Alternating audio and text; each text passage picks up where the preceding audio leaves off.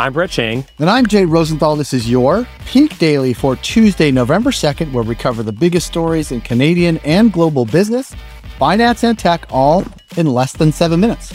Okay, here's a fun story. Some researchers at the Imperial College of London think that we are on the verge of being able to speak to whales. The way this works is that they've been now identifying the sonars from the whales, and they're using AI to be able to translate that to English and back and forth. Anyways, Jay, I've got to ask, what's the first thing that you would say to our flapper friends?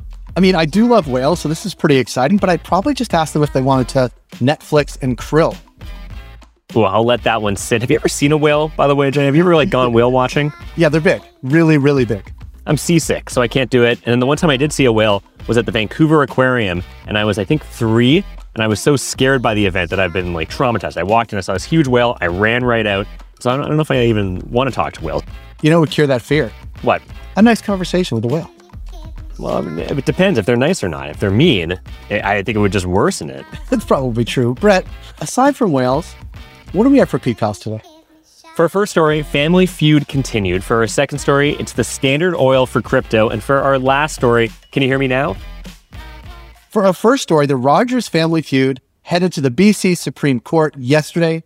Brett, what is going on with our friends and family at Rogers? All right, so let me get you up to speed if you haven't been following this Rogers story that closely. So some context. To understand the Rogers drama, you need to know about the Rogers Control Trust. This is the corporate entity that's controlled by the family and chaired by Edward Rogers. The trust owns more than 95% of Rogers shares, and they control the entire company's board. So shareholders don't actually have a lot of say in how the company operates. The big dispute is that Edward Rogers, who's the son of Rogers founder Ted Rogers, there's a lot of Rogers in this story, wants to use his power to get allies on the Rogers board and have them oust CEO Joe Natale, the only non-Rogers involved in this whole thing.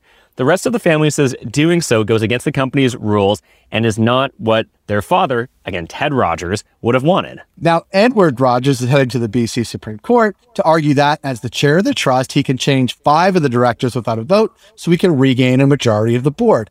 If he gets his way, Edward Rogers wants a big changes in the corporation. Specifically, he wants to oust current CEO Joe Natale. So, Brett, why should people else care about what's going on between the family and Rogers? So there's a pretty big decision to be made here. If this BC Supreme Court sides with Edward Rogers will retain control of the trust and the board, and he'll be able to fire Natale. If not, the decision will be left to the 3% of Rogers shareholders. So this is a major succession-style drama, and it continues.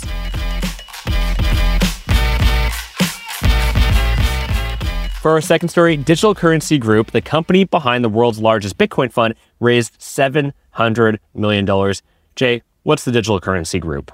Good question, Brett. So the Digital Currency Group is a conglomerate of companies related to the cryptocurrency and Web3 space. Their holdings include the world's largest Bitcoin fund, global exchange Genesis, and media upstart CoinDesk. And now the group's closed a $700 million round to become what they call the Standard Oil of digital assets. Yeah, that goes to Peter Thiel's famous saying that competition is for losers. They really want to monopolize the whole thing. Of note, the investment was led by Japanese fund SoftBank and marks the second biggest fundraising round in crypto and values the company at $10 billion.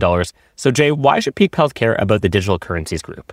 Well, another investor of note is Capital G, the venture capital arm of Google's parent company, Alphabet, which is probably the larger takeaway here, Brett.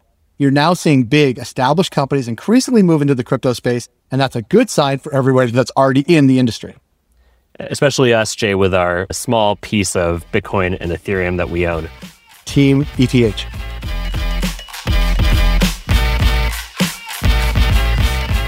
For our last story, in a Rogers-heavy episode, Videotron is suing Rogers for $850 million and a move that may impact wireless services in parts of Ontario and Quebec. Brett, is this why I can't get a digital signal once I cross into Gatineau? Well, actually, it might be, Jay. And, actually, just looking at the story, it's another reminder of why this Rogers drama is so important. It kind of dominates every part of our life.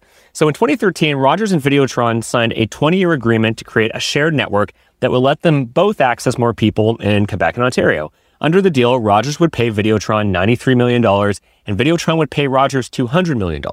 And customers would be able to seamlessly transition between the two networks on the border areas of Ontario and Quebec. Bell and Telus already do this with their network. Issues began to crop up when new execs joined Rogers and decided that Videotron should pay more for access to Rogers' spectrum.